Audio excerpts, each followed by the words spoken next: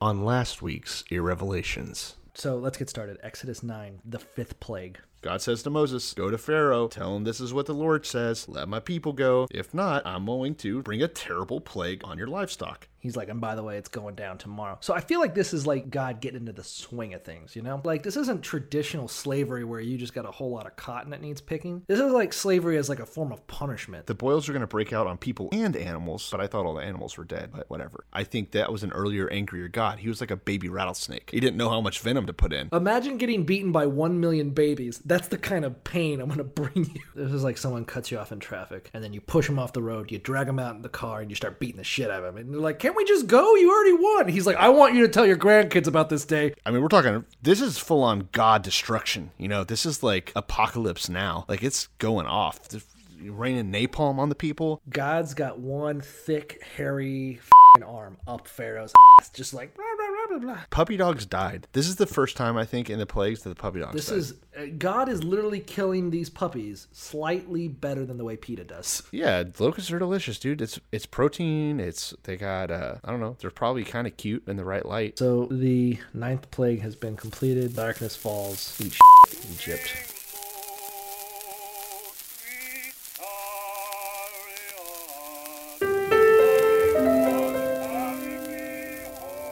Before we turn to the word, I would like to say this. I can't be a big blessing to people if I'm poor and broke and depressed and I don't feel good about myself. Blessed are they which are persecuted for righteousness' I sake. believe in a literal, burning Bible hell just as strongly as I believe in a beautiful heaven. No, not God bless America, God damn America, that's in the Bible, for killing innocent. Souls are in hell now, burning now. The Bible means a lot to me, but I don't want to get into specifics. Pray this simple prayer, Lord, speak to me. That article we read about millennials or Gen Z not going to church. Oh, yeah. Because I think the thread that ties it and the theme of this episode is faith. I read it before you sent it to me, right? I saw it on Reddit. Right. So Gen Z is 13 to 18? That's a really small group. It's 5 years. I mean, it's an important 5 years. I think, and I know, guess... Go ahead. Sorry. So I was going to say it doesn't make sense that it would be such a small group, but it's probably because anyone under 13 is still Gen Z, but they don't have a say in whether or not they go to church. I would think so. That's why in this story it only refers to 13 through 18. I mean, I think it also... So the article was that Gen Z, according to them, between the ages 13 and 18, that the numbers are plummeting as far as church, what is it, partisanship? Attendance? Church attendance. Or more identity as a Christian is what this is talking about. I guess. And that was a crazy article because, like, I thought it was the dumbest thing I've ever read. So, first of all, it is from a kind of an alt-right rag piece of shit. But the article was stating that the reason why Gen Z people aren't going... So, first of all, it makes the assertion that Gen Z kids from 13 to 18 are statistically going to church much less than their predecessors. Yeah. That's the assertion. It asserts that. It then tries to explain why, and its best guess is that they're sick of the hypocrisy within the Christian church. And their idea of hypocrisy is that, well, apparently some Christians these days are too accepting of gays. Like, that was like, oh, it's all these hypocritical... So if the church took a harder stance against literally just homosexuality, forget every other forget Jerry Falwell saying that poor people are stupid and being the president of, like, the biggest Christian university. Yeah. Oh, wow. It's like, well, because they probably just read that. They're like, oh, well, why don't you want to be a church? Well, we think Christians are hypocrites because they accept poor people, huh? That's what you hate about Christians. They're hypocrites because they like Mexicans. Man. You know? Talk about missing the forest because you're on fucking Mars. There aren't any trees there. That was the craziest. It was just one of those. I just can't imagine having that mindset that you're like, wow, people think we're hypocrites because we're Christians. and we don't hate the gays, and we don't hate minorities, and we don't hate immigrants, boy, there's nothing. They're saying it's liberal Christianity. Liberal Christianity is killing Christianity. That's their statement. It's funny because I think both liberal and conservative Christians are hypocrites for different reasons, right? Liberals are because they play it a little fast and loose with the Word of God, which is fine. I don't give a shit. It's better for humanity, so sure. Conservatives are because they interpret it in these ways that conform to, I mean, they literally build their Christianity around like who Trump is, you know? Like they just make it where the Bible supports Republican ideals. It's insane. Prosperity, fucking blessings. And shit. Yeah, it's nuts. But here's my big question, and I don't see anything referencing it. They're talking about how kids 13 through 18, whatever, yada, yada, yada. Mm-hmm. Wouldn't it likely be that that's always been a trend and that no one's ever thought to just pluck those numbers? Like, isn't that when you're being edgy and rebelling against your parents and not wanting to identify as the same thing as them? I would think so. Yeah, I think around high school is the time where you're like, wake up at 7 in the morning and put on a fucking sweater and slacks. I'm an atheist. Yeah, I mean, slacks? I'm going to put on fucking slacks and a polo shirt and go fucking circle jerk with a bunch of shitheads? I'm not doing any of that. Yeah. It's a lot. Because you already got to go to school 5 days a week, and then you have 2 days off. Yeah. Who wants that? That's why, not to self-promote, that's why we offer our services. Yeah. We're your church in your sweats, in your jammies. Yeah. Come to come to our podcast. We'll give you the true unvarnished Bible while you sin. You can just be in Vegas gambling, and then you can you can listen to this podcast with a fleshlight literally on you. You could take a greased up fucking eggplant and just slam it deep inside your anus, and we're here telling you about the Word of God. Is that what that emoji is about? Yeah. That fucking reminds me. I remember. Were you the one that sent me? Oh yeah. Well, it was on our Twitter. We talked about it. About that guy that was like, they were offering VR church. Yeah. And he was like, because I tweeted at them. Yeah, you tweeted at them. Well, we did. We both take credit for that. We tweeted at them. It's not like it's just you running and me unaware of what you're up to. I send you screenshots. Yeah. I'm as aware as I need to be in case you get off the rails and I need plausible deniability. Yeah. But, I've stopped arguing with people on Twitter. Okay. But I thought that was amazing is that they're like, oh yeah, you can go to church through VR headset without ever leaving your bedroom. And the guy was like, this is the worst thing that could fucking happen. I mean, it's fucking over. I just wish people would get back to the real church. And I was like, wouldn't people having easier access to the Word of God be your ultimate goal? Like, why wouldn't that's the wrong people, though. Oh yeah. If you're too lazy to put on nice shirt, nice shoes, and go sit there. Well, let's give this guy a break. Let's look at it from his viewpoint, right? So, sure, today it's having kids watch church through their VR headset. Tomorrow, there could be black people in his church. Like, where's the line? This is a slippery slope. Where are we, that's a very true point. You want the right people in your church. I remember sort of one of my first breaks with Christianity. Oddly enough, came, I don't want to throw you under the bus too much, but it was one of those Sunday schools your dad hosted once upon a time. Like after, it was after church, just chit chat basically. I don't know if it was official like that, but there was. So your dad was getting the cookies and stuff, and everyone was getting ready to talk about. It was after church meetup, like lunch at our house, at your house. Okay. And with like all their peers. Yeah, and this galvanized me. But it was a bunch of angry bitches, is how I would think about it. Talking amongst themselves. Shout out to my mom's friends. Shout out to your mom's friend. Your mom's friends. Here's what I remembered of them. 16-year-old Cole was a bunch of angry bitches. That's not a jaded perspective. Cattily bitching about one of the guys showed up in jeans and sandals. Oh, yeah. And they could not handle it. They were just like, I can't believe he wore that to church. Who does he think he is? It's just fucking horseshit. I can't believe he would dress like that. Dude, yeah. And I remember... They were like, I just can't believe anyone would wear that to church. Like, who do they think they are? God will take you as you are.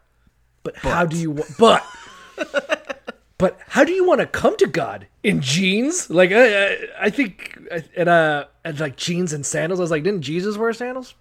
And that's when I had to leave. That was about the fashion. He wore the tuxedo of sandals. If there's anything that God and Jesus were very clear about, it's fashion police. High fashion. High fashion. Hashtag high fashion for Jesus. Like, I guarantee, and I can't wait till we get to the New Testament, because if anyone goes to talk to Jesus who isn't dressed to the nines, I'm going to be like, who do you think you are? But oh man, again, when you start talking about kind of what drives people away, that's the hypocrisy. That's the hypocrisy.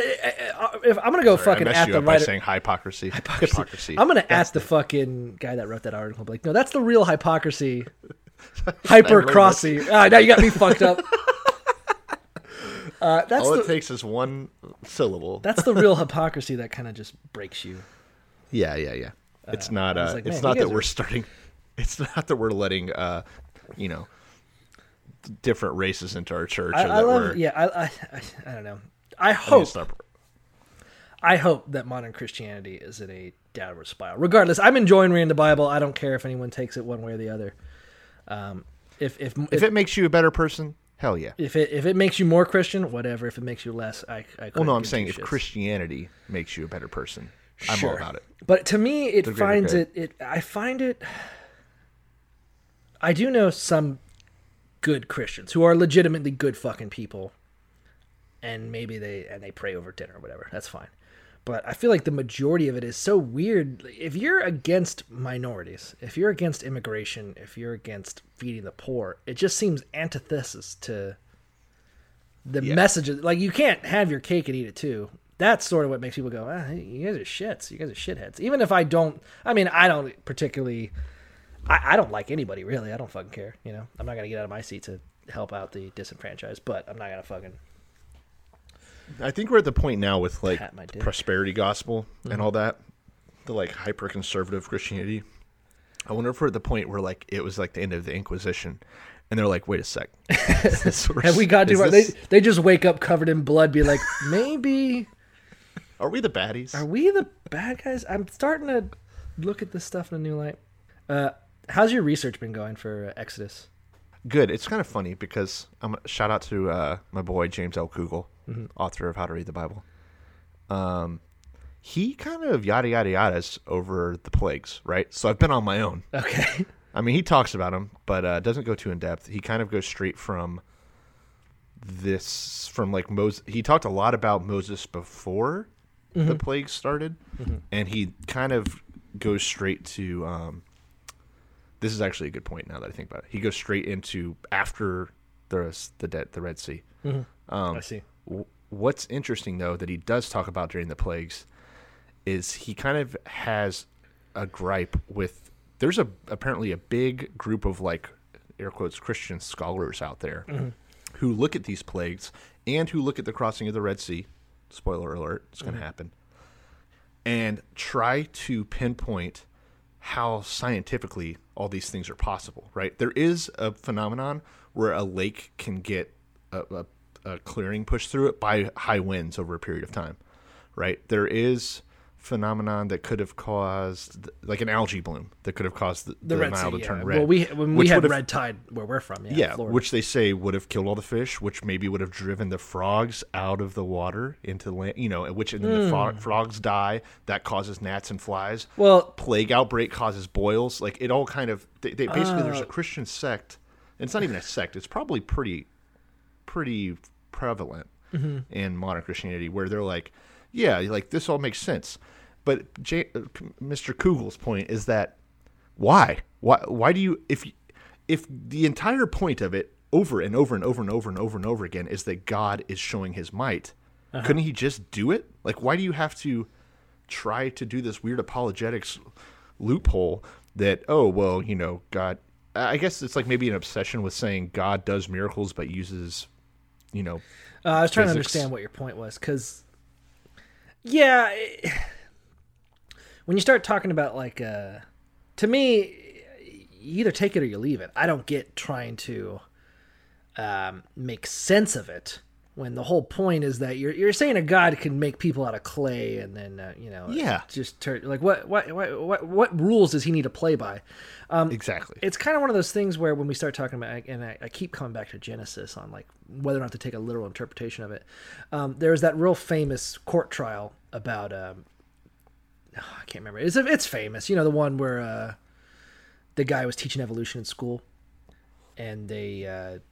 Tennessee. It was something versus Tennessee. Yeah, that big court case, and they made they had some dude kind of be like, well, maybe God created everything through evolution, and you're just like, why? Who gives a shit? If God's creation of all beings is that, if you now have to accept that, okay, the evidence for evolution is overwhelming. Oh, well, he must have just then we can make it work if we just combine the two, that the 7 days of creation were not literal days. Yeah, there were 7,000 years. Or 7 million or no 7 billion years. I think the age of the Earth is like 6.4, but that he's acting through it. So it's like, why? Either God is all powerful, all knowing, can do anything. Why put rules on him that somehow you're trying to justify it for him? It is super awkward trying to merge both viewpoints, which was James Kugel's point, is that it says so some of these things, you can kind of be like, well, maybe because of all the flies and the darkness, which I don't know how they would explain the darkness, that even their candles didn't work. Like, there's no natural phenomenon. I guess like a windstorm. The way it's stupid. I'd explain it is just people lie a lot. Like if you were like, oh yeah, it was really dark. Like, we all know what a solar eclipse is like, and it's a very short period of time. Like, oh, he darkened the sky, and they're like, well, how long? Oh, like 2 minutes. They're like, well, it's not a very powerful God. For 3 days. No, for 3 days. Like, well, they had candles, right? Like, no, the candles didn't work either. Yeah. And especially when we get into this final plague, or the final reckoning, if you will, there's no way to explain that scientifically. Like, it's just unless either it's an exaggeration, like you just proposed, or it didn't or it happened exactly how it did, and God was not using the scientific world to make himself. What I think is that it's kind of weird, like when we were in high school. Oddly enough, and I don't know how I feel about this now. Like, I feel like if I was an adult and my kid was being exposed to this, I'd be a little bit annoyed. Maybe I'm an asshole. But do you remember how like youth pastors used to just come to our lunch break at school? Like, they'd just be walking freely at our lunch. So we're in high school. I'm in school eating lunch, and youth pastors would just be walking around proselytizing. Really. Let's point out real quick too that at bare minimum, 2 of those guys later predated on children. Yeah, later married one of the students in that school. So whatever. And another one. Love finds a way. Another one was like molesting a girl. Yeah, so I mean, that was way young too. Like, that girl was like 14, 15 years old. We all know a youth pastor that molested a kid. Or married a kid. Or like knew her when she was 14 and then like maintained a relationship, and then the second he was 18, he's like, Drake. He draked it.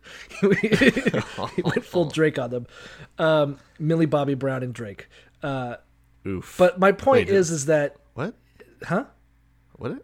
We'll come back to that. Everyone's talking about Millie Bobby Brown and Drake had this weird grooming relationship, and now it's getting close. Now that Drake is being more exposed for predating on little kids, they're like, what's that thing with Millie Bobby Brown? The chick from Stranger Things? Like, I don't think they should be hanging out. Yeah. But back to what I was talking about. I was like, so we're in school, in lunch, and high school, and youth pastors are just walking around with like name badges, like they're sanctioned by the school to come and like.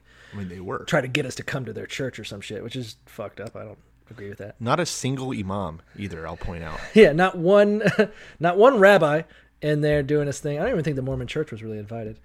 No. But, and then some asshole would always be like, Cole doesn't really talk very highly of the Bible. You should talk to him. I'm like, I just want to eat my fucking chicken. Can you leave me alone? They're like, oh. Yeah, right. You love the attention. Don't even. Yeah, I loved it. I jerked off. It was just me deep throwing a pickle with Kyle. But anyway, man, come over here. That's why they followed me around. They were just talking about Bible and trying to explain stuff. And then you get like arguments where they're like trying to like no, this is the real word. I'm like, you are in my school right now trying to convince me that science is bullshit. Am I the only one that's weirded out about this?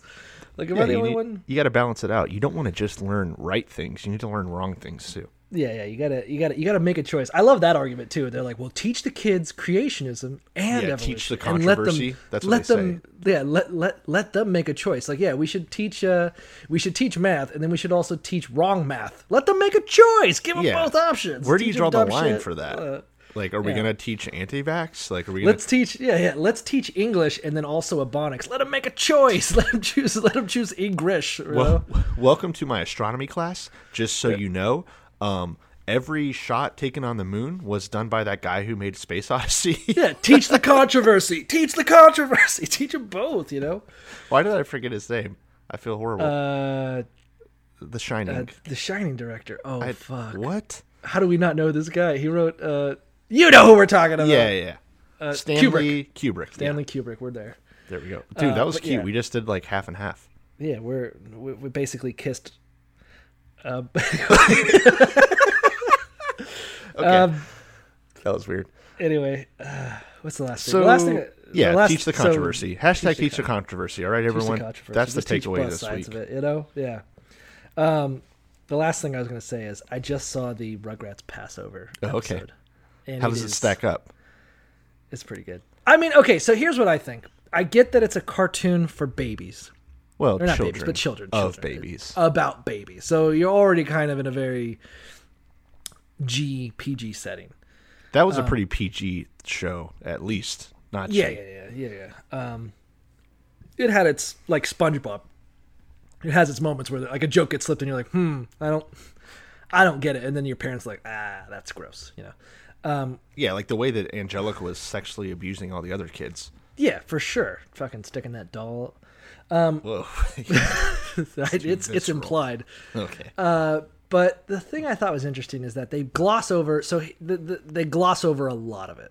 Yeah. Obviously, it's only 24 minutes. Whatever, it's fine. But they're talking about the Passover, the Seder, and the stuff like that. But they gloss over a lot of the other things, which to me is kind of a weird bit. Like, I don't understand. Either this is the word of God, and either God's actions are justifiable and really should stand on their own. Or you're the kind of person who's like, well, we should teach people about Exodus, but let's gloss over the part where he murders children. Soften the blow. Yeah. You know, and Moses killed a guy and shit. Yeah, and I mean, it's okay to go for context. Like, for instance, if you look at it only as God killed all the firstborn, well, it was a reckoning in response to the fact that for 8 years, I think, Pharaoh was drowning every single born Hebrew male. Mm-hmm. At birth in the river. So it's a tit for tat, really. The other thing I was going to say is, I'm going to go back to Exodus 1 here. One of the things that the Rugrats special, so who knows, of course, is that there was a prophecy that a leader of the Jews was going to be born. Was that in the Bible? Where's that coming from? I think so. Yeah, it was told that someone would lead them out of Egypt back in Genesis, I think. Well, Joseph specifically states before his death that, okay, you guys are here now. When you leave, take my bones with you. And we're going to come back to that. But as far as I can tell, the reason why they're fucking pissed at the Jews is because of the Hyksos attack. I mean, that's not mentioned in the Bible. But is that they were afraid of their numbers and afraid of an uprising. Yeah, conveniently, the Hyksos attack isn't mentioned in the Bible, and the exodus of the Jews isn't mentioned in Egyptian history. So interesting. Now, my concordance, interestingly enough, tries to figure the time out, because we're going to get to the part where it states that this is 430 years after Joseph. So it kind of puts that little time frame. Yeah. So the Bible states 430 years have passed since Joseph to now. But it doesn't state when this was and prepare, from the birth of Christ or this or whatever. So we don't know. There are other parts of the Bible that will try to pin this down as saying, oh, this is the 1400s, this is the 1800s. But so according to the Bible itself, it is sort of putting the time of the Hyksos people as between Joseph and Moses. So they can't really coincide or overlap or whatever. Gotcha. But would have affected maybe the Egyptians' outlook on outsiders. In the same way that like 9/11 is still playing a role in our treatment of Muslims and stuff like that. Like you can have these incidences that sort of just, I don't know, leave a stain on people's psyches. Yeah. So there is some deep-seated resentment, but yeah, I didn't like the Rugrats. It was all right. It was funny. So, I don't know. I mean, I was reading a lot of articles about it and like kind of what a watershed moment it was that there was a children's cartoon that was taking an entire episode to talk about a Jewish holiday that we'll cover today. And yeah, it is kind of weird because like definitely Christmas gets its day in the sun all day long, but yeah, of course. Passover's Did they do an episode of Rugrats about the virgin birth? They might have. I think they did. But one of the other we talk about. Well, we'll talk about it at the end of this episode when we talk about kind of why Passover maybe doesn't get the same treatment as Christmas. Passover's a little bit muddier. It is. Now that we've basically discussed everything that's going to happen in this episode, should we get started? Get into it. Yeah, spoiler alert. So we're on episode 16 now of a Revelations podcast. If you're new here, we're reading the entire Bible for you so that you don't have to. Don't do it. Come to us for it. We're your source. We're your pharmacist. Don't go to your drug dealer. No, we're your drug dealer. Don't go no. The pharmacist that's big church, big pharma, big church. Big pharma, yeah, okay. I'm on the corner slinging that Bible crack. Yeah, right? We're friendlier. We're friendly drug dealers. We've got a dog in the car. We're just saying, but we will kill you if you don't pay It's a mean dog. Don't cut me. We're working our way through it. We're on, like I said, the 16th episode, which puts us at Exodus, the second book of the Bible, Exodus chapter 11. Right. This is an aside I just want to talk about, but I have a vet, and one of my friends. I'm glad we're talking about this. A vet, like a veterinarian, and one of my guys that I used to work with was like, "Yeah, how much do you charge? Don't do that. I got a guy." And I was like, "Oh yeah," and he'd be like, "Yeah, whenever I need like heartworm flea tick medication, I call him, and he'll meet me in the parking lot behind the Panera in an all tinted window Dodge Charger." And he'll just lower the window down, take my money, and then give me a Ziploc baggie filled with pills, and it's all the heartworm medication. I was like, "Yikes! I don't know." He's like, "It's the same drugs." I'm like, "I still don't know. I don't know why, but the official channel seems safer." You just got to get people heartworm medicine and give them that. It's way cheaper to get the people ones. Yeah. I'm Cole Delusky, by the way. Oh, and I'm Grant DeVoist. Sorry, we had to talk about your sketchy friends. I don't know why. I'm just saying, in many ways, we're like that guy in the Dodge Charger with the blacked out windows and the giant dog in the back. Yeah, that's what we are. It's the same Bible. We're telling you the same shit, but it's from a less reputable source. All the banter, none of the baptism. Yeah, it's from a much less reputable source, but it's just as good. Yeah, it's still true. We're reading it as it is. Even better, I think. So, I think to jump into chapter 11, we have to kind of look at what literally just happened in chapter 10, right? Mm-hmm. So the latest plague, the 9th plague, was darkness, which we were talking about earlier before we got started here. And this is the one that finally kind of Pharaoh, I don't know, it wasn't that bad, I guess. So Pharaoh's just pissed this time.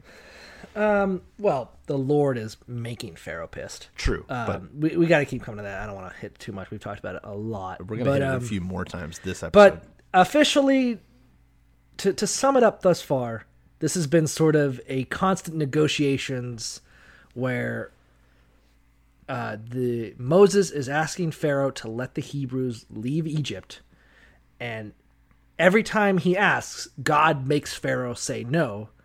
And then God sends a harder and harder plague, doing more and more damage to Egypt. Effectively, Egypt is now destroyed. There is, they've got no more food. They've got no more livestock. All they have is their health and their family. And even then, their health is covered in boils, Yes. It's been a rough couple of days. And officially Pharaoh, and every time that there would be a plague, Moses would be like, "Okay, you're going to let us go now? You're going to let us go now?" Like, it's negotiations, and officially negotiations have broken down, and Pharaoh is like, "Listen, Moses, if I see your shit again, I'm going to fucking cut you apart." And so Moses, at the end of chapter 10, says, "All right, just like you say, I'll never be here again. What you say goes." It's kind of like, well, I've done all I can, wipe my hands of it. You're like, well, you kind of are aggravator in this situation. So he promises he won't go to Pharaoh anymore, which is why I was confused. It took me a second. I think I figured it out. But when chapter 11 starts off, it's Moses talking to Pharaoh. And so at first I was like, wait, you just said you were never coming back. I think this is the same scene, right? I think he says, all right, you'll never see me again. However, and then, because it says here, the start of chapter 11, now the Lord had said to Moses, so presumably in the past, God already told Moses all this. Mm-hmm. And so Moses says, all right, I'm out. I'm going to leave you alone. But here's one last thing that God wants me to tell you. And he says it before he pieces out. Is that how you read it? Yeah, and not only that, but my concordance specifically states that these are parenthetical. That this is, that chapter 11 is more just to kind of give you an idea of what's going on and kind of recap so you understand what's happening. But I didn't take it that Moses was still in front of. What verse are you saying that he's still talking to Pharaoh? 11:4. So Moses said, "This is what the Lord says." So he starts talking to Pharaoh, letting him know that the firstborn are going to be killed. Surprise. Oh yeah. So okay, all right, you're absolutely right. So at the end of chapter 10. Pharaoh tells Moses, get fucked, I will kill you the next time I see you. And he's still there at the beginning of chapter 11, and he tells Pharaoh, okay, listen, I just want everyone to know, here's a total proclamation from God. One, we're going to go around asking for gold and silver, and you're going to give it to us. And the Lord gave the people favor in the sight of the Egyptians. So again, I don't know. They're like, oh yeah, Moses is a great man and revered in all of Egypt. Which why wouldn't he? He's the leader of basically the terrorists at this point. Yeah. Like yeah. In the same way that like Osama bin Laden was very revered, I'm sure. You know. I don't know. US. I think it's more like he's more like MLK. Right? MLK. He's like a civil rights leader. These people are slaves. Okay. Literally slaves. Well, it's MLK if MLK was Frederick Douglass. Okay, it's either of those guys if they were like, please let us have equality amongst our people, and then they just started doing fire bombings and killing children and shit like that. So it's like if MLK and Malcolm X were fused. Had a baby with Osama bin Laden is how I put it. Okay. There's a lot of deaths. because Malcolm X is definitely not that bad. He didn't kill that many people. Or anyone that I know of. Yeah. Regardless. So it's a fusion. But there's you can see why he would be kind of... I mean, they see Pharaoh being stubborn. They probably all know what Moses wants. They're like, yeah, let him. We're tired of these people. Yeah, I don't know why you're we've got other slaves. Like we don't need all. If the whole fear is that the now I can almost get it. Again, you can't really state that Pharaoh has any real motivations because it states very clearly that God is forcing Pharaoh's hand. But it also says that God is forcing the Egyptians' hand because it says. The Lord made the Egyptians favorably disposed toward the people. Whether that was through Moses' actions and it occurred naturally, which doesn't seem too intuitive. And I'll even give that sentence the benefit of the doubt that it might be figurative. Yeah. That through his plagues. And seeing his power, that this guy's for real. Yeah, as opposed to like literally meat puppet. But I could also see from the point of view of the Pharaoh that you've been kicking the shit out of these Hebrews. If you let them go out into the wild and then they decide they don't like it and now they arm themselves and they come back, you might be in a world of trouble. Yeah. And also from the point of view is like we are seeing Egypt's power weakening. They have no more food. They have no more livestock. They have their shit's been thoroughly pushed in. So if ever they were in danger of a slave revolt, now is the time. Yeah. So he's probably like, getting, I am Spartacus in this bitch. It's probably like you got a dangerous snake in your hand, or like an anaconda. It's really really strong, and you're really strong, and you got a hold of it, and you're greased up, you know. And as you keep getting weaker and weaker, you're like, the second I let this anaconda go, it could either scurry into the woods or it could strangle me to death in front of my wife. And Moses is like, this anaconda don't want none. And you're like, you can trust me. I'm the anaconda. Like, the second I let you go, you better just fucking bail. You know, if I let you go, there's a chance you could come back and kill me, you know? Yeah. Yeah, that's you know fair. What it's like? It's like, okay, here's the analogy. It's like the U.S. in Guantanamo Bay. We have all these people that we don't really know what to do with. We don't really know what we want, but we can't really let it go. Yeah. I mean, we can, but sure. We definitely can. We definitely can. We should probably. But if we do let him go, what are the odds they're going to just go back and turn into a falafel shop? We've been kicking the shit out of them. Yeah. Now that we've been flushing Korans and shoving pineapples up their ass, actually, they might not be. Did you see the Vice thing at Guantanamo? It's kind of a sweet place. They get fresh baked cookies, and they let them keep cats. They're fine. It's fine to detain them without cost. I honestly have all the freedoms in the world, and I don't get fresh baked cookies or kittens. So they're probably. You're right. I agree with you. I turned on this. Put my ass in Gitmo tomorrow. Put me in Gitmo. Let's Gitmo. Holiday Gitmo cookies. Guantanamo Bay vacation. National Lampoon's Guantanamo Bay. But you know what I mean? Like, you have these people who are now pissed at you, and you're like, well, we could let them go, and there's all this argument to be made, and the UN's not happy. But if we do, what are the odds they're going to come and kick our ass after this? Later. And we see exactly how Pharaoh makes that all play out here a little bit. Yeah, you're kind of I don't know. You're making this shit happen, Pharaoh. You're getting what you get. So the Lord has given favor to the Hebrews in the sight of the Egyptians. And they all love Moses for some reason. I don't get it, but they do. And Pharaoh's servants, everyone's like, this Moses guy, what a badass. What a total badass. Even though let's face this fact. He's not talking at any point. Even when it says Moses says, I'm pretty sure it means Aaron says because Moses told him to, because God told Moses to. Right?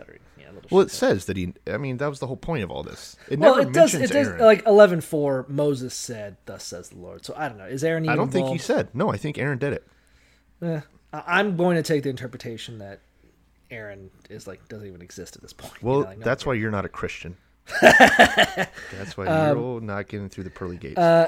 11:4. Then Moses said, "Thus says the Lord, about midnight I will go out into the midst of Egypt." Now this is considered to be not like tonight midnight, but just like someday soon at midnight I will go out into Egypt. And all the firstborn in the land of Egypt shall die, from the firstborn of Pharaoh who sits on the throne, even to the firstborn of the female servant who is behind the handmill, and all firstborn of the animals. Okay. What animals? Oh yeah, we've been killing all the animals. They're all dead. It says specifically in chapter 9, verse 6, and the next day the Lord did it. All the livestock of the Egyptians died. I guess. Again, puppies probably. Puppies and kittens and mine gerbils. says cattle in 11. Well, puppies. That's what I'm saying. Puppies aren't cattle. I know. Mine says the firstborn of the cattle died. Oh, okay. So you're saying 11. So it interprets it to sheep and shit. So here's my only way that I could like loophole this, like figure out how it would make sense. Did they like already maybe buy some more? I guess. But then how? It's only been a couple of days, and it was dark. Like, what are they going to do? Go to the night market, the black market? Maybe they took some of the Jews. I don't see how that's going to happen. I'm not going to go. I don't think that's allowed. I think God would stop that. So it doesn't make sense, but that's like some threat. Like, there's just a bunch of dead puppies, and like, I'm also going to kill all your puppies. Like, what puppies? There's no puppies. You killed all the puppies already. What is this threat? I'm going to give you one. Yeah. Maybe they're zombie cattle. Maybe God brought them back just to kill their firstborn. That's a hot take. And Moses is like 11:6. There shall be such a great cry throughout all the land of Egypt, such as was not like it before, no shall be like it again. Stop reading your King James nonsense. Can you just paraphrase for me? But the Israels are not going to. Whatever. It's good. But he's like, but the Israels are going to be fine. Blah, blah, blah. And all these your servants shall come down to me and bow to me, saying, get out. And all the people. And so this is a recap chapter. It is. And he says, all right. And also, this entire episode is going to be really redundant. So I don't know if you've noticed that, but like chapter 12 is super redundant. It's a bag of shit. What is funny is that there in chapter 11, which is super short, it's like 2 paragraphs. He says, then you will know that the Lord has made a distinction between Egypt and Israel. So more xenophobia.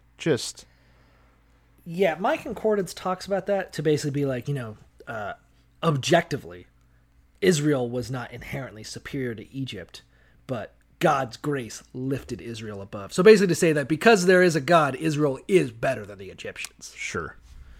Which is basically saying I don't know, because in the same way that Christians are better than Mormons, are better than Muslims, are better than Hindus. It's just weird that God didn't want the Egyptians to join. Yeah, well, their dicks are uncircumcised. We already saw he tried to kill then Moses. Tell them to get over it. circumcised. Yeah, tell them. If God could use all this power to hurt them, why can't he just use that power to say, hey, become Israelites as well? It is kind of funny. Again, we talked about this is all stick, no carrot. Is that 11:9, Exodus 11:9. But the Lord said to Moses, Pharaoh will not heed you, so that my wonders may be multiplied in the land of Egypt. So here is finally cards on the table. God is going to Moses like, listen, Pharaoh is not going to do anything so that I can justify flexing so hard on Egypt. Yeah, and he says even on this final one, even when it looks like Pharaoh's finally giving up, he still isn't. Yeah, no, he's just I just need more excuses to kick their ass. So on to chapter 12 then? Chapter 12. The Passover instituted. So there's a lot to get into for Passover. This is going to be a slog. So the first thing they do is they change their calendar. And basically like, okay, this month shall be the beginning of months. It shall be the first month of the year to you. And this is like what, March and April, kind of somewhere in between there? I mean, I'm sure no one knows, to be honest. It's like, well, but that's what they put it. Yeah, well, okay. Well, it's a different calendar, right? Like we have It's a different, weirder calendar, yes. And there seems to be some kind of weirdness, like, for instance, the way that they count their years might even be different, to the point where they might state, like, okay, well, the time between Moses and Joseph isn't 430 years, it's actually like 215 or something, because they might have been double counting their years, or they might have considered, summer to winter to be 1 year, and then winter to summer to be another. Like, there's some weirdness to it. I don't really understand it. Sure. But, so he tells them, okay, right now, this is the start of the year, and this is the first month. You guess what, everybody? Daylight savings has gotten crazy now. On the 10th of this month, every man shall take for himself a lamb, according to the house of his father, a lamb for a household. And if your house is too small, and this is where it gets really some commie liberal bullshit, if the house is too small, let him and his neighbor next to his house take it, according to the number of persons, according to each man's need, shall make your count for lambs. So each according to their need, by, I'm going to say this. It's okay, let's say I'm an Israelite, 1400 BC. Right. And Moses is like, hey, you, Grant, and your family of 4. Let's say it's just me and Ciara, the Israelite woman. Okay. And we're supposed to, and we have some lamb. We have a few lambs, sheeps. And Moses is like, all right, you guys got to kill one. But if that's too big for you, you let the neighbors have it. No way, dude. I can eat a whole lamb. Are you fucking stupid? I can eat it. I'm going to make it happen. I mean, I'll do it right now by myself. You mean to tell me I worked hard and got a proper education so that I could get my own lamb, and now I got to give it to the poor, lazy welfare Jew family down the road? And isn't it like they have a few days to eat it, right? Yeah, it doesn't really. Yeah, whatever. Well, no, it's so that like you're supposed to only eat that for a few days. No way. Am I not going to go through a whole lamb? Yeah, I mean, myself. It just doesn't seem very Christian that I should donate money to poor people. Donate my lamb to the poor family. I don't think that's something I'm going to be doing. Communism is okay as long as it's within your church. That's one thing that I've learned. Yeah. Oh, we should all pool together for a common need? I don't think so, bitch. Christians love communism as long as the government's not making them do it. For real. That's the facts of the matter. They just don't like being told what to do. I definitely wouldn't come together with a group of representatives to vote on a measure where we all help out the poor. I certainly wouldn't do that ever. That's not what I'm about. Why would you? Here's rules about the lamb. The lamb shall be without blemish, a male of the first year, and you may take it from a sheep. So it has to be a really good fucking lamb. So basically they're like, okay, on the 10th day of this month, you got to go find the best lamb you can. and you got to keep it for the 4. Are we going to go into the specifics of Passover? Does anyone give a shit? I mean, it. Well, actually, I have something to add here. Okay. So it says this is where my concordance went a little off the rails, in my opinion. So its note about it being a male of the first year, they say specifically, all right, well, it being a less than a year old male is pointing to the fact that Jesus will be in the prime of his life when he is killed.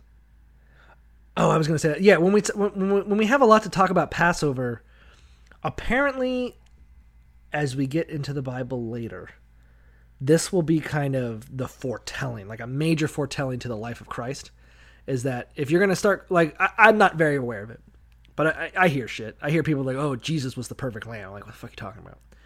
And here we have sort of the first Passover. When Jesus apparently, and I'm not familiar with the exact story, but we'll get there. When Jesus presents himself to Jerusalem at his triumphal entry, it was on the 10th of Nisan, or the 10th of Abib, which is right now. So he basically shows up at the start of Passover like, hey, everybody, was anyone needing a lamb, bitch?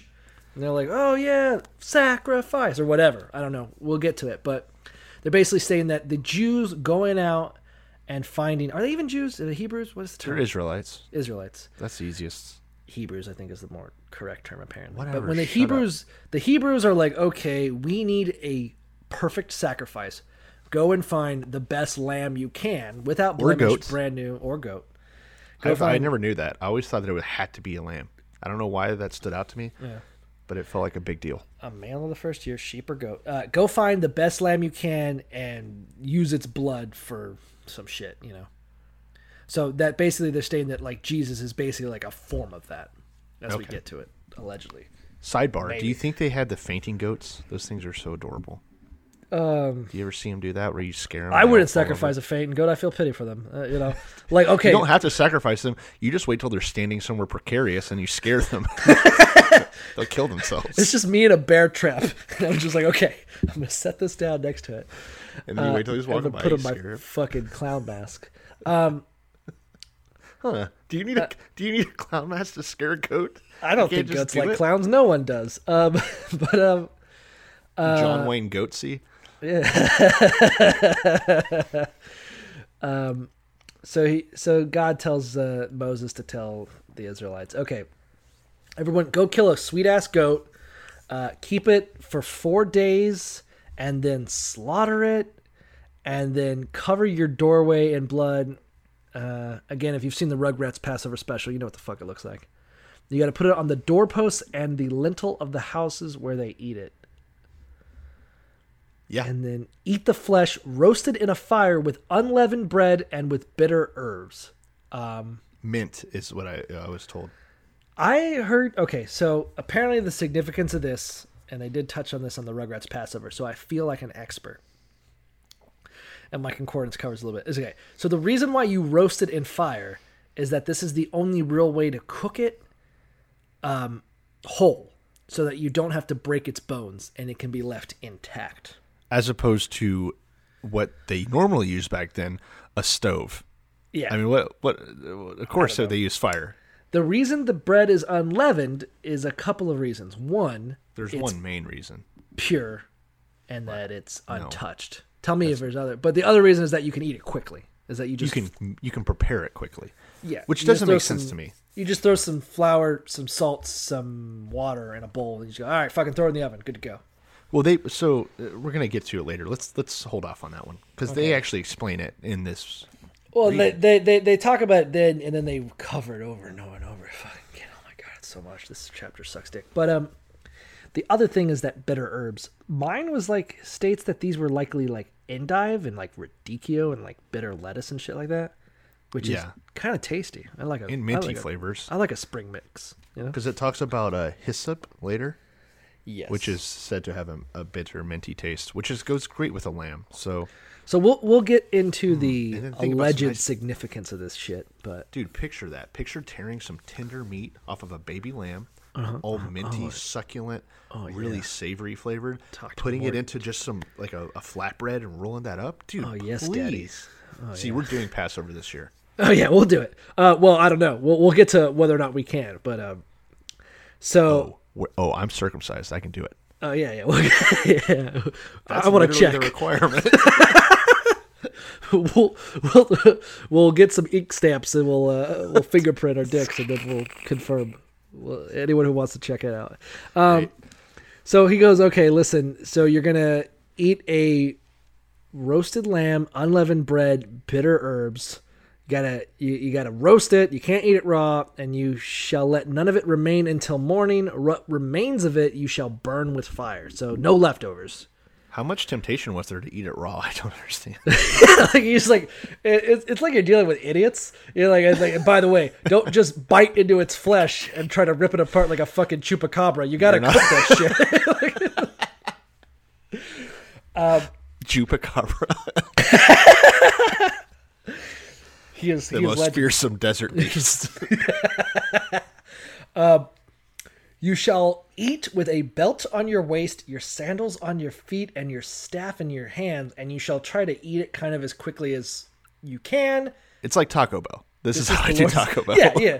This is like I don't want anyone to see me eating Taco Bell, so I'm always ready to run away. If you really want to get in the spirit of this, here's what you do. Your neighbor, he's out of town on a holiday. Go in there on the day you know he's coming back and just try to eat as quickly as you can, and then you got to get the fuck out of there. That's what it was like to be the Hebrews at this time. Cereal, no milk, all right? PB&J sandwich, hold the J. Just a PB, one slice, not 2 slices of bread. You take one slice of bread, you dip it in the PB&J like it's salsa, you get the fuck out of there. Ooh, actually, I have a great idea. You want to have a bowl of cereal and the PB&J at the same time. You take one slice of bread, coat it in peanut butter, slam it into the bowl of cereal. Cheerios will stick to the peanut butter. Oh, you can eat them both at the same time. We're fucking ready for Passover. That's Passover to a T. This is Trailer Park Passover. What I do is I put the Hot Pocket and I just eat it frozen. I just stick it in my mouth. I let it warm up with my saliva. I get the fuck out of there. Great. What I do is I take a big bag of fucking what are those, like pizza poppers, pizza rolls? Yeah. I shove them in my pants. I let my thighs warm them up, and then I eat them. I eat them on the go, you know. Dude, soaked in juices. I'll eat some of those. Yeah. So that's Passover. If you're wondering like what the gist of it is, you just got to eat a bunch of food as fast as you can. It's basically the invention of takeout, fast food. Yeah. And the reason for this is Exodus 12:12. I will pass through the land of Egypt on that night, and will strike all the firstborn in the land of Egypt, both man and beast, against all the gods of Egypt. I will execute judgment. I am the Lord. I'm going to kill a bunch of kids. Mass infanticide. But, of course, the blood above your door will be a sign that will stop God from killing your firstborn, which is interesting. It's basically a callback, I feel like, to when Zipporah put their child's bloody foreskin onto Moses' feet. Oh, that's a good point. The blood of an innocent saved him from, like, what, the angel of death, I guess this is supposed to be? Well, they say God's got him in, like, a rear naked choke, and he's, like, trying to tap out, but he won't let him. He's just like, I'm not, yeah. You know. It's so weird, though, that, like, the blood, it's very bizarre. It's very pagan feeling to me. It's very, like, I feel like this is a Norse story. Is it pagan? I mean, we're seeing a lot of that kind of imagery, you know, like... Well, obviously it was at some point. Like, let's face it, it started just like every pagan religion. Yeah. You know, with, like, this really fearsome, horrifying God that wreaks havoc that we have to give blood sacrifices to. We got to give blood sacrifices lest his horrific terror falls upon us, you know? Yeah, and it's malevolent and it's arbitrary. It's in the same vein as like ripping the heart out of a virgin and feeding it to a jaguar so that you have a good harvest. It's all in the same category, you know. Yeah. At least, I mean, okay, sure, they don't do human sacrifice, and you see that gets ixnayed pretty early on in the Bible. Remember when we got to that part? There was something about not making human sacrifices because it was to distinguish them. It was when they were letting some group join them or some shit. I don't remember.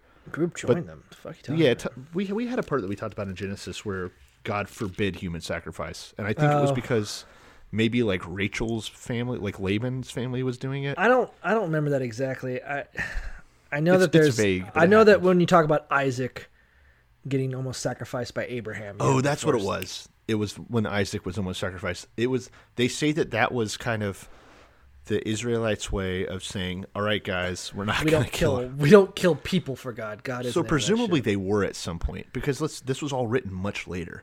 And I mean, human sacrifices definitely probably were happening at this time somewhere. Yeah. So it might be a way of saying for them, I think.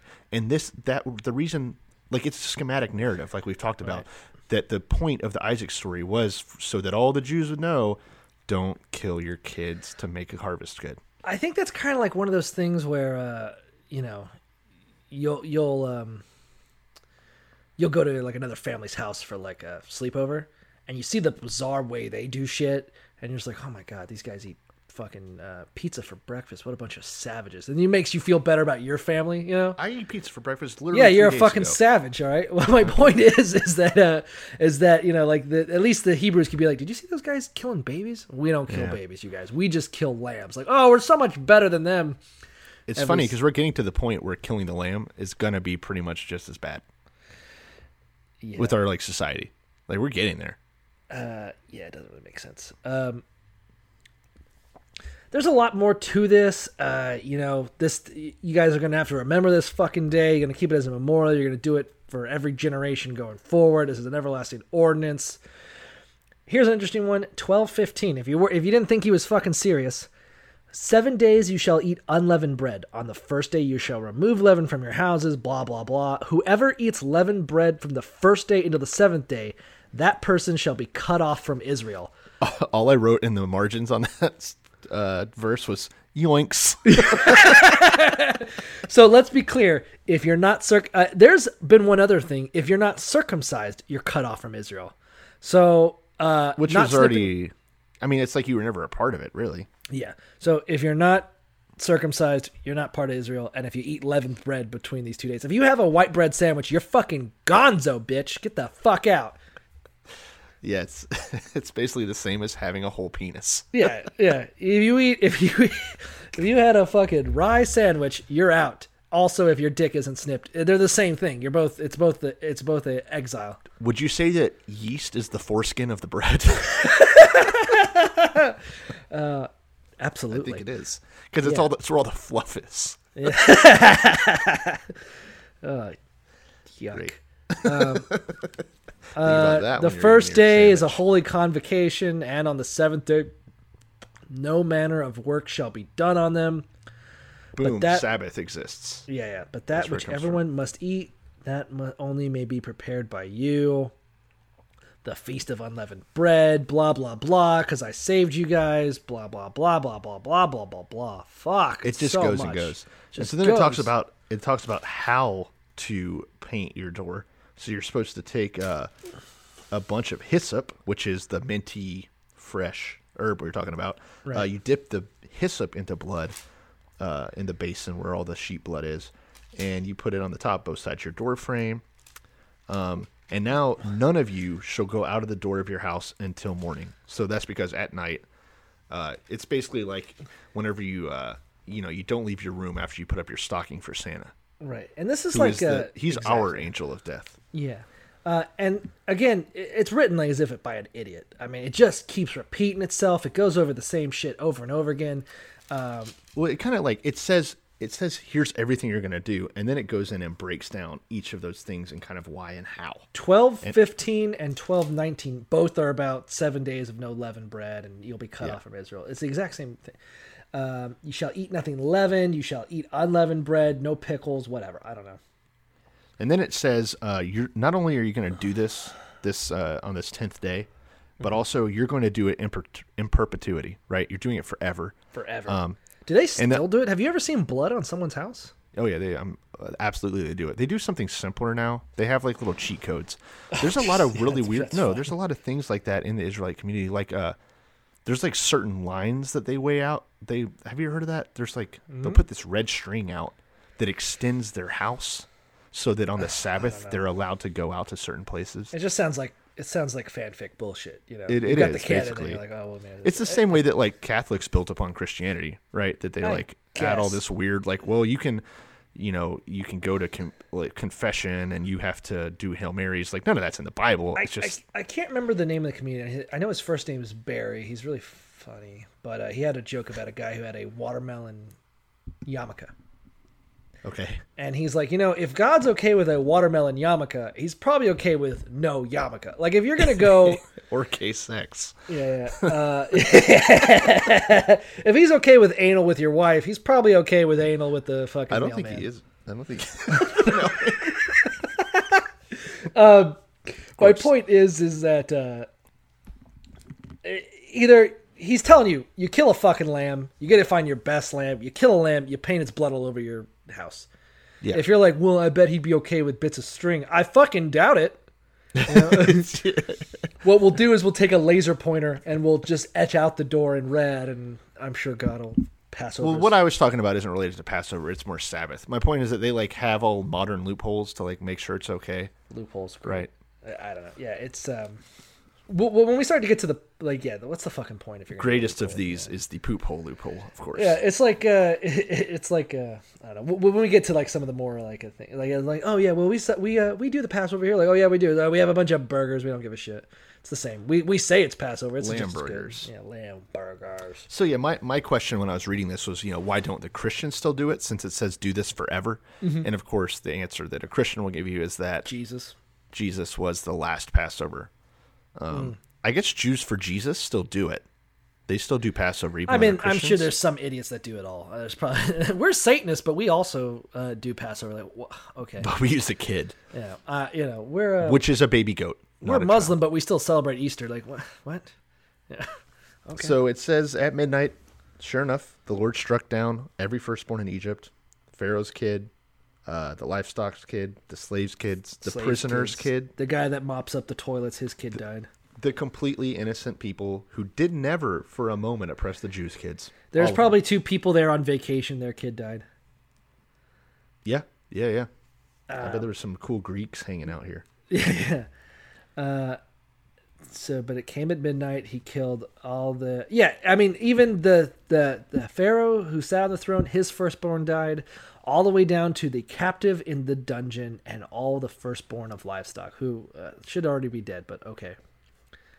And Pharaoh, and everyone wakes up in the middle of the night like, oh, my fucking kid's dead. Yeah, so Pharaoh doesn't wait like he has previously. He immediately summons Moses and Aaron. It says, see, Aaron's still in the game. Yeah. And he says, all right, all you people, go wake up your people, get the hell out. All the Israelites gone, just as your Lord requested. But then it's funny. So Pharaoh, this is such a weird personality quirk to Pharaoh. He says, get out, my kids. He just watched his kid die. He sees that every single subject of his is there has been a cry in Egypt, thus that has never happened, nor shall. You could hear this stuff. The Cherokee people probably heard it in America. If they were, I don't know if they were around yet. They probably were. So, but Pharaoh wraps up the sentence. He's like, get out, get out, get out, and go. Oh, and also bless me. I mean, I guess, yeah, he's like, it's, I mean, we've seen this before, like with, oh my God, I can't remember his name. The dude, Gerar? Guy in Gerar?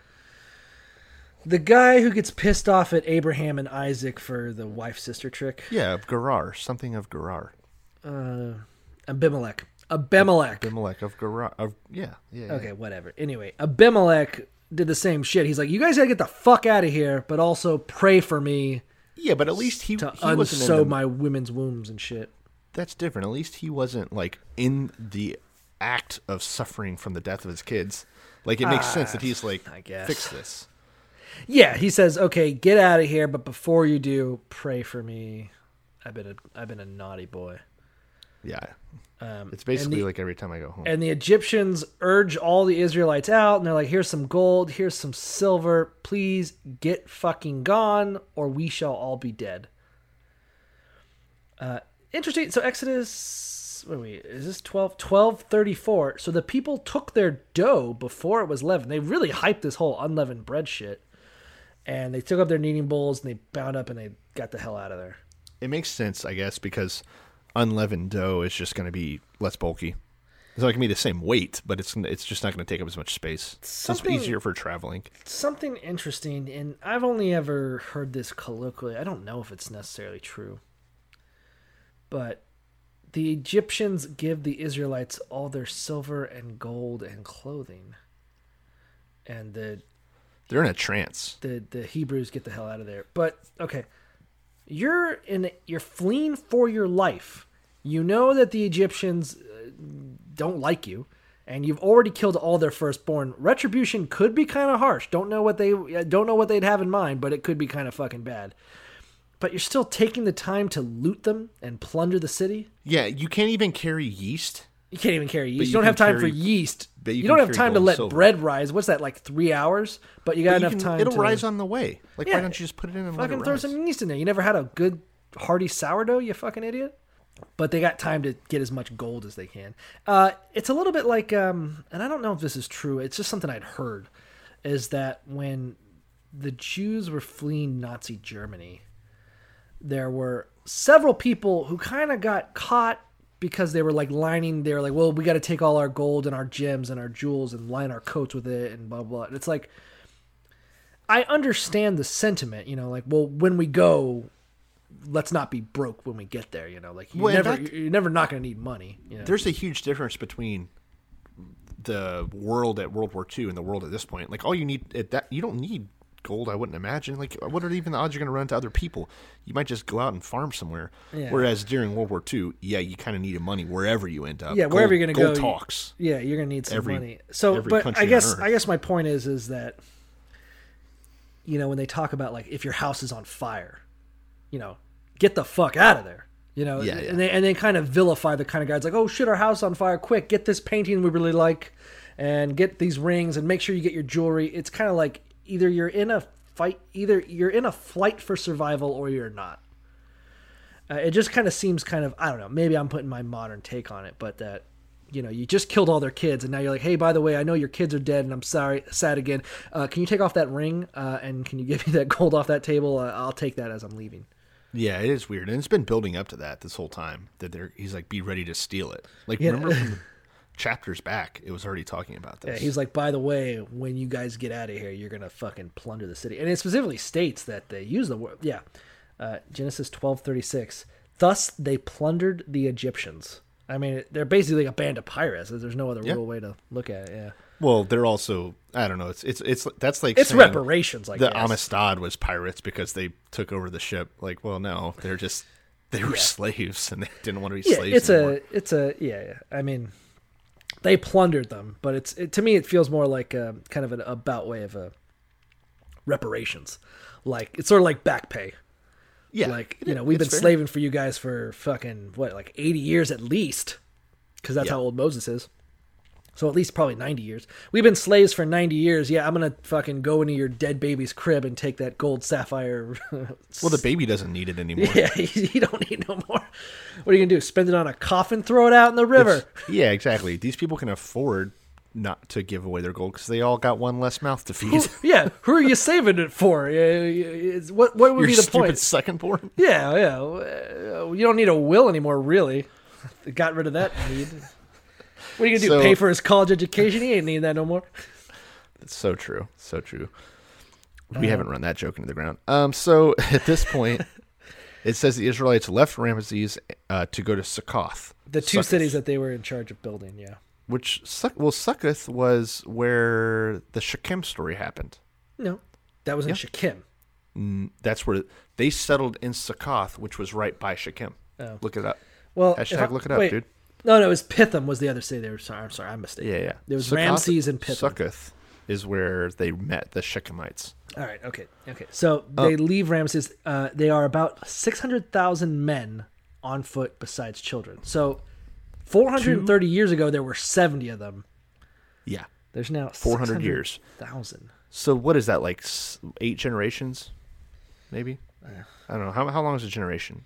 I don't know. Back then, it might have only been like 30 years. But it hasn't been very long.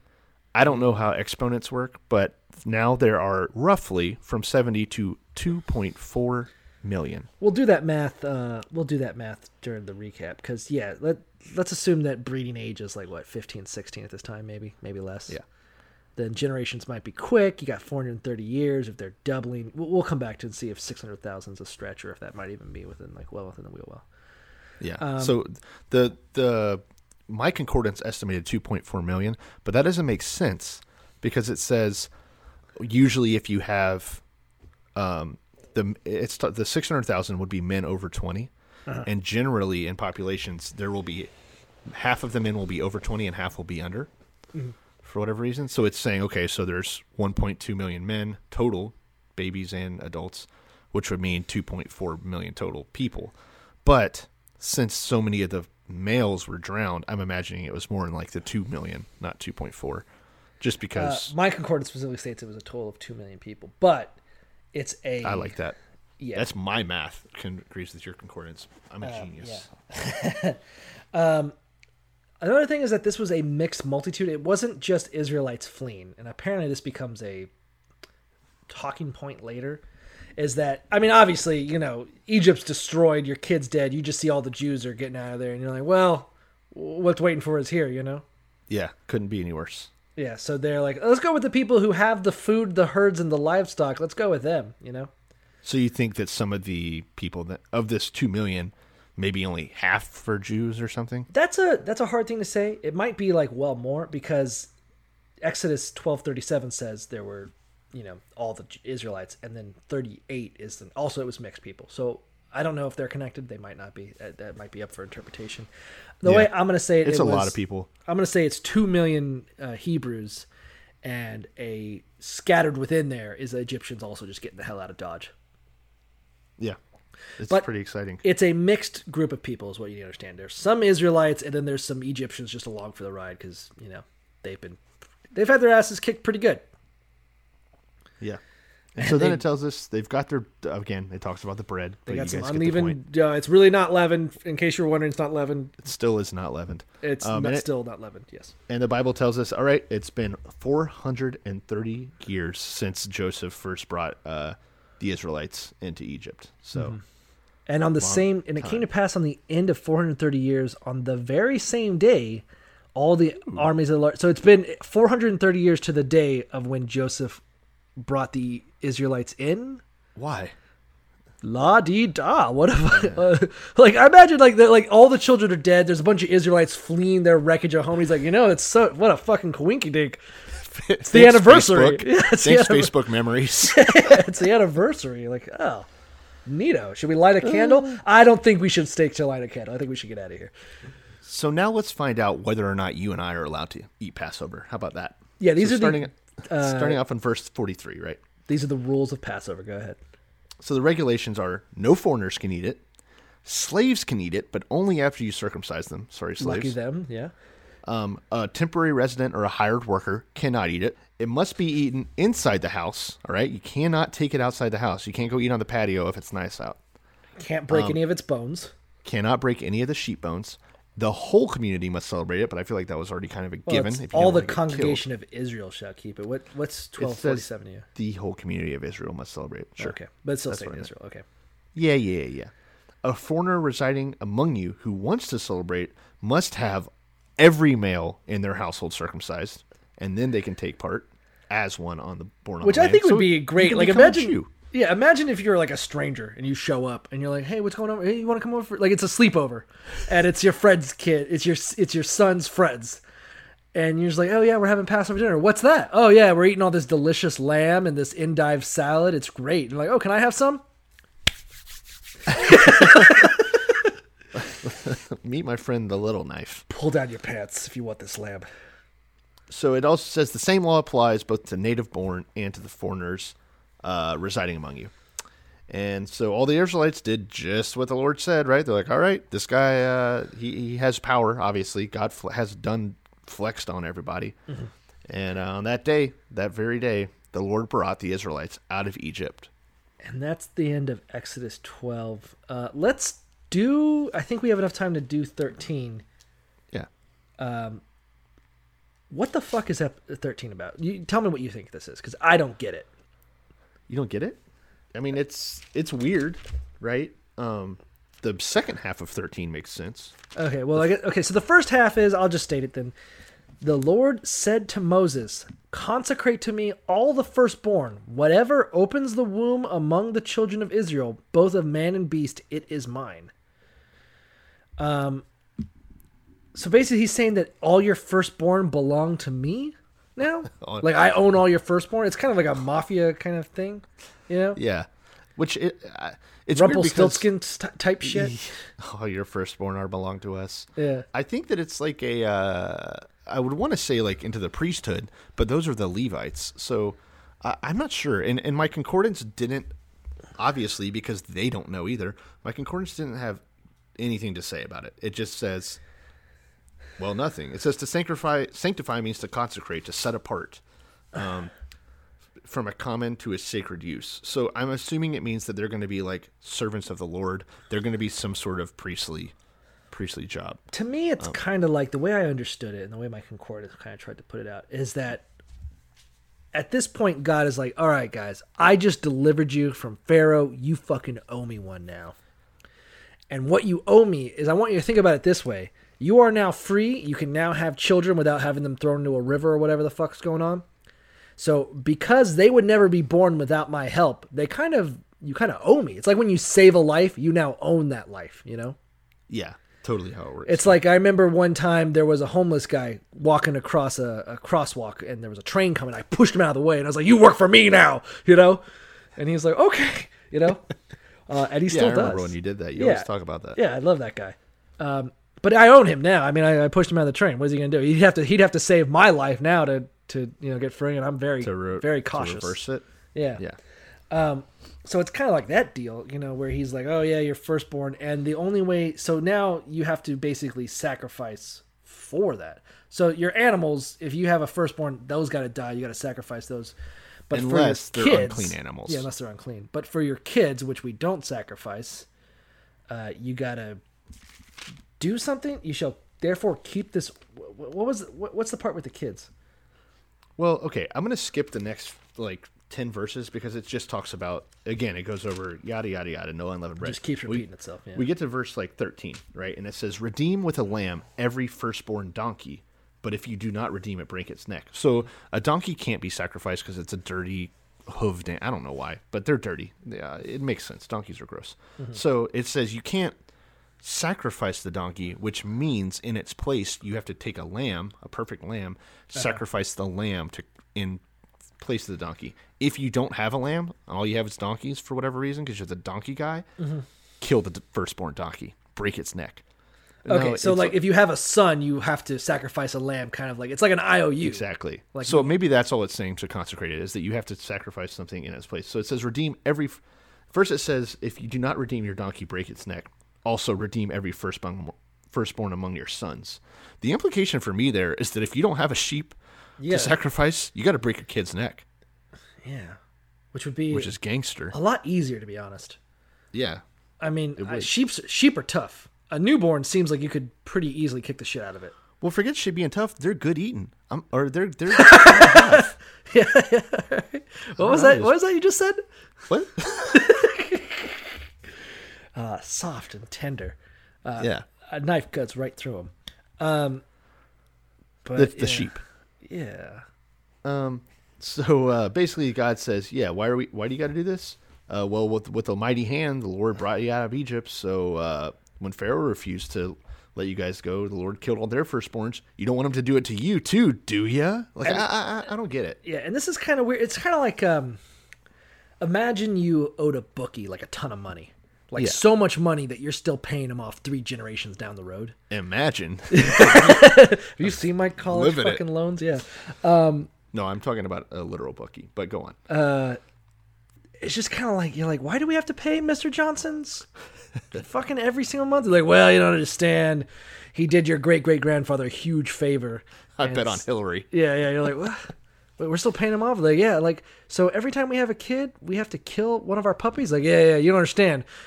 6 generations ago, your grandfather got out of a scrape and the guy held him. Like, oh, okay. It's kind of like a weird reversal of that Pulp Fiction ass watch that he gave the kid Bruce Willis. Remember? He's like, I carried this in my ass, and now you owe me.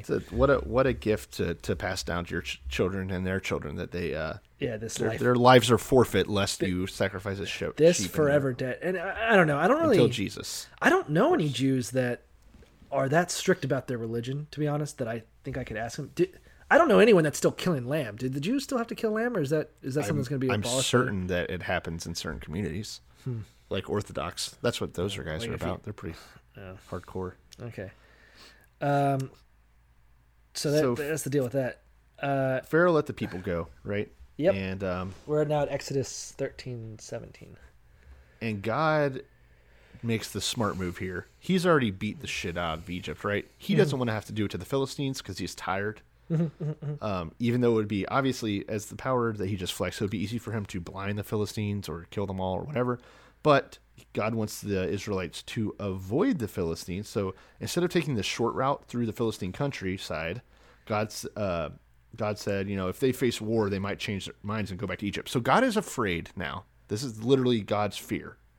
God is afraid that if his people, now that he did all this crazy stuff in Egypt, brought them out of Egypt safely, showed them how to cook bread without yeast, he's afraid that if they have to fight the Philistines, and I don't know why they would have to fight them, as we're about to see, God can do literally anything, but God says, I'm worried that if they have to go up against the Philistines in battle, they're going to change their minds and go back to Egypt.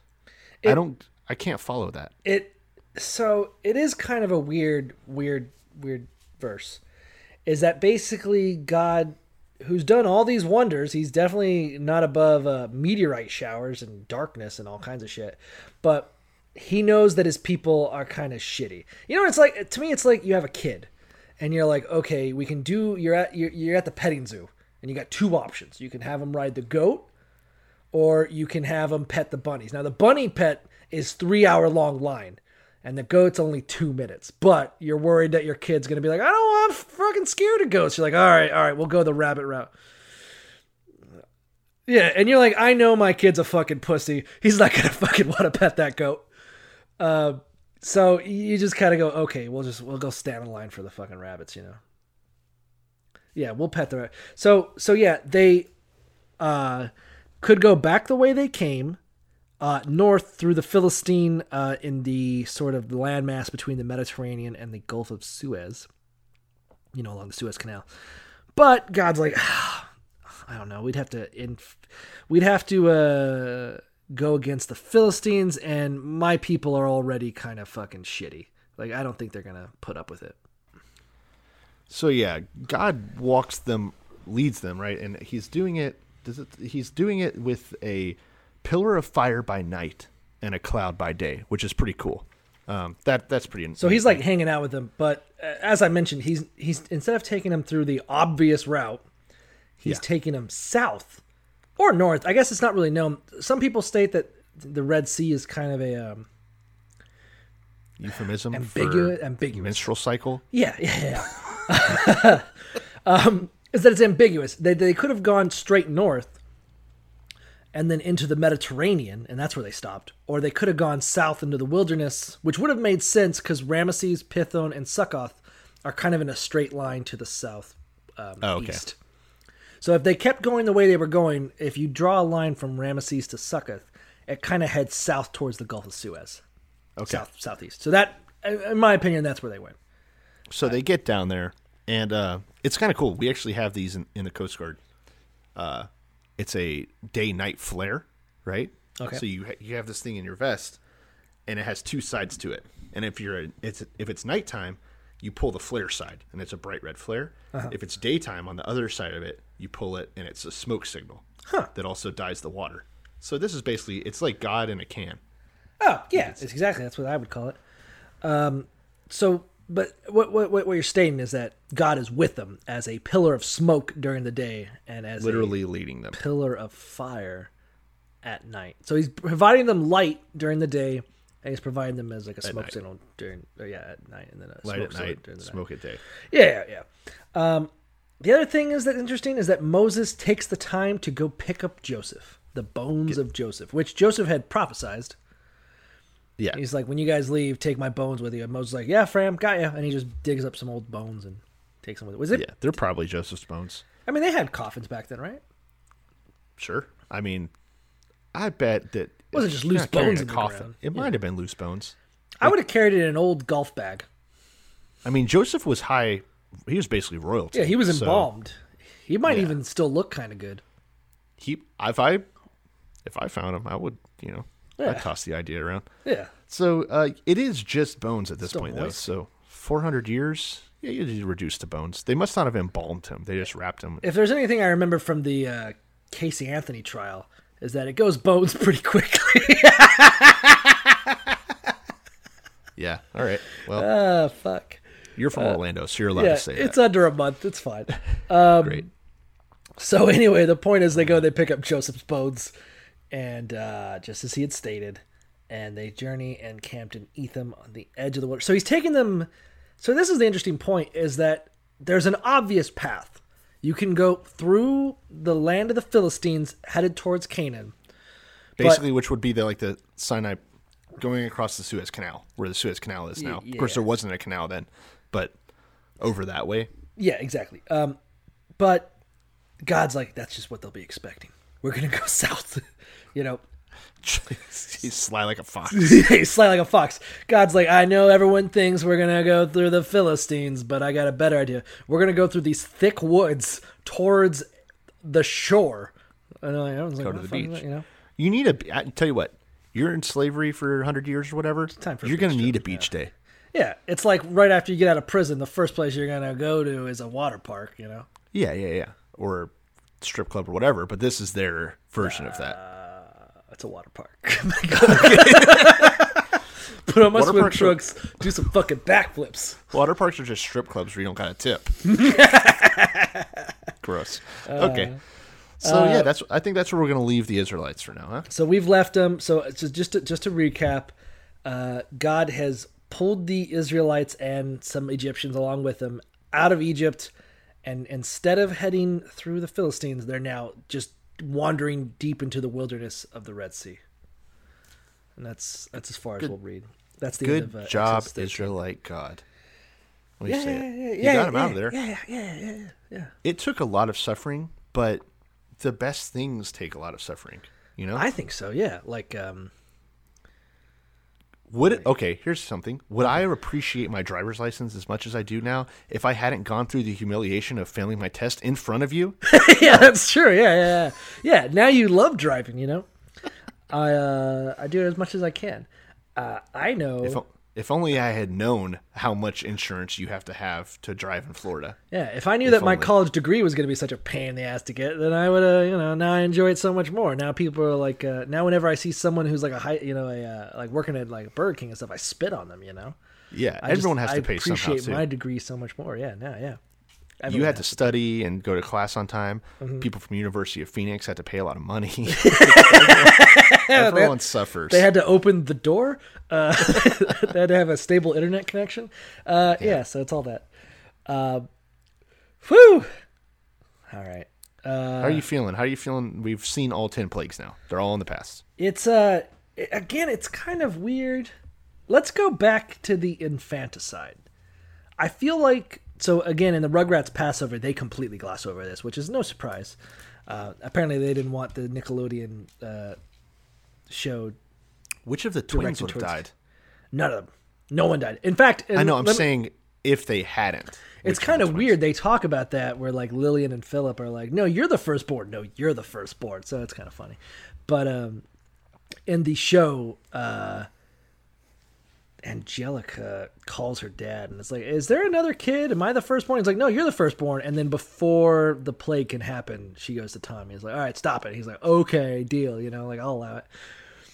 Although there is one scene, and not to hype this fucking stupid show that you can get it online if you want, but there's a scene where right afterwards, before the plague strikes, the last plague, she goes and she's like, hey, I want to let you people go. And Tommy's like, we already did this and you said no, you unfairly kept us here. And she's like, I was kidding. And they just have a still shot of Tommy's face like, what the fuck? I guffawed. I thought it was funny.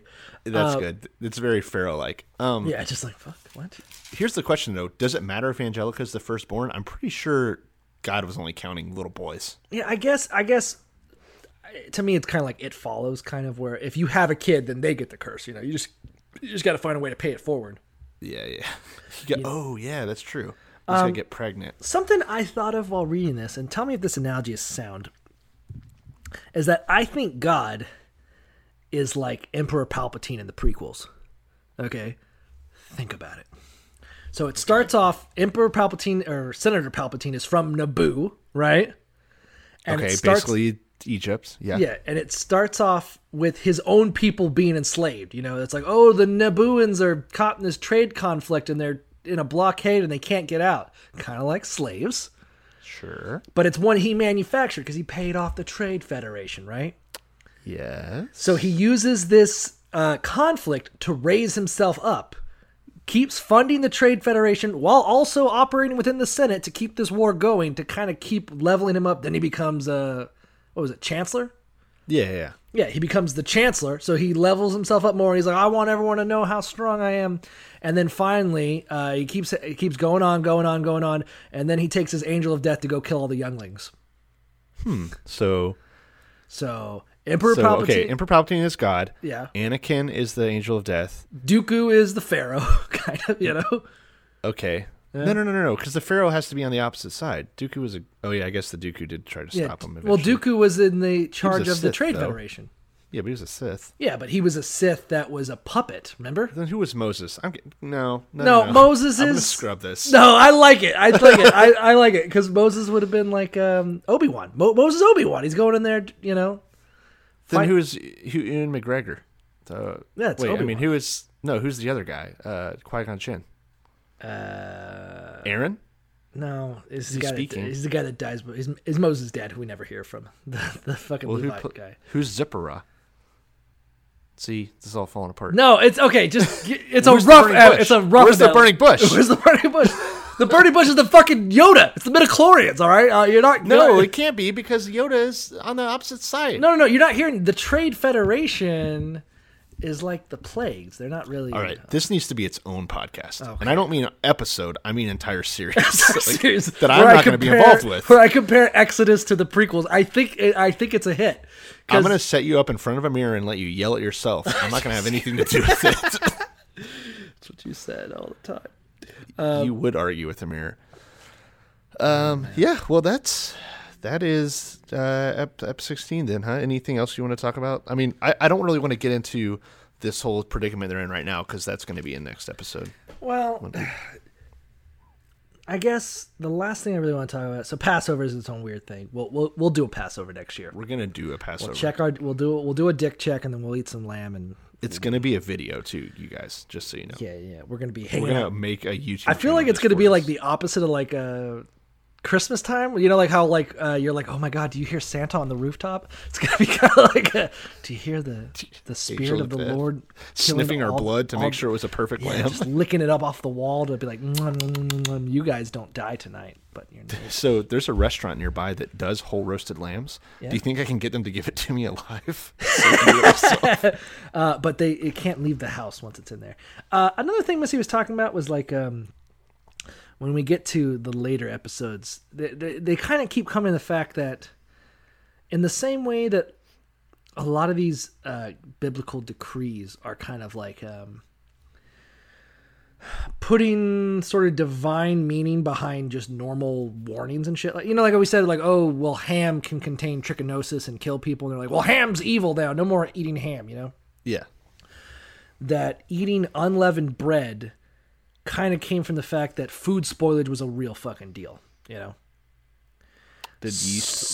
So that they had to really focus on eating food that day. You make a small amount of food, you eat that food, and then the next day you make more food. You don't make a lot of food and then try to store it or take it with you because you can't, because it'll rot, because you'll get sick. There probably was... God teach them to make beef jerky? Why didn't he teach them about fucking Tupperware? Yeah, exactly. Beef jerky is like that. He could have done that if they were smart. They didn't. You know, if God knew what the fuck he was doing, that he would teach him how to make beef jerky. Yeah, he did teach us eventually. Right. We know now, so obviously, eventually, God taught us how to make beef jerky. Yeah, it's probably a Christian thing. But my point is that when God said, "This is my body, eat of it, lest you be everyone's like, "Ooh, is that teriyaki?" Yeah, it's delicious. So okay, it's probably the first mummy. You know, they're like that's when they pulled out when they pulled out Joseph's body. They were like, "My God!" That's why it's just bones because they ate all the meat. They ate all the fucking meat. They're like, "This has really lasted." The best part is the sting of formaldehyde you get in there. Yeah, my point is that there seems to be this regular thing, and I think when we get to manna, when we start talking about whoa, spoiler alert. Yeah, when we get to those kind of things, it's going to be another sort of reoccurrence of the concept of you don't take too much food. And I was reading about kosher rules, which I don't know when we'll get to like the actual rules of kosher food. I assume it's coming up, but the idea that I guess a major part of kosher is how to keep food safe so that it doesn't poison you later if you don't have fridges or whatever dumb shit they didn't have in the desert, Yeah, that's fair. And part of that was making unleavened bread, because all you do is you take flour, salt, water, you throw it in a bowl, you throw it in the oven, you eat it. Whatever's not there, like the rules with the lamb. If you don't have enough, if you have too much food, throw it in the fire. Get fucking rid of it. Don't hold on. Yeah, you don't want any spoilage. Yeah, Cool. Well, now we know all about Passover, sort of. Kind of. And it still seems kind of weird, I'm excited to see the people actually get where they're going. Yeah. If they do. Uh-oh. Will they? Won't they? Well. Passover. As I was saying, it's kind of like it's a weird holiday to me. Like, I like that, again, I was watching the Rugrats thing, I'm going to keep coming back to that, is that they're like, oh yeah, it's a Jewish holiday that's all about freedom and remember. And I was like, well, the part about Passover is specifically about that time that God killed a shit ton of innocent children. And you basically did everything in your power to keep yourself safe while other children died. To secure your own freedom. It's kind of fucked up. I don't know. Is it moral? It is. Is God's killing of children moral? I think it is. Yeah. I love it. There was one more point, and I can't remember. It's something I really wanted to talk about this episode before we moved on. The concept of sacrifice, and kind of when you start talking about Exodus 13, like when he's like, by the way, the firstborn belongs to me. To me, the way that I interpreted that is that really at this point, God sort of does one of two sacrifices. The sacrifice you give him or the sacrifice he takes. Is that he basically says, okay, everybody, you got to go find the best firstborn lamb you got and sacrifice it to me. And then the Egyptians didn't sacrifice a lamb, so he took their firstborn kid. Yeah. So is that kind of what it means? Is that what you were taking from it?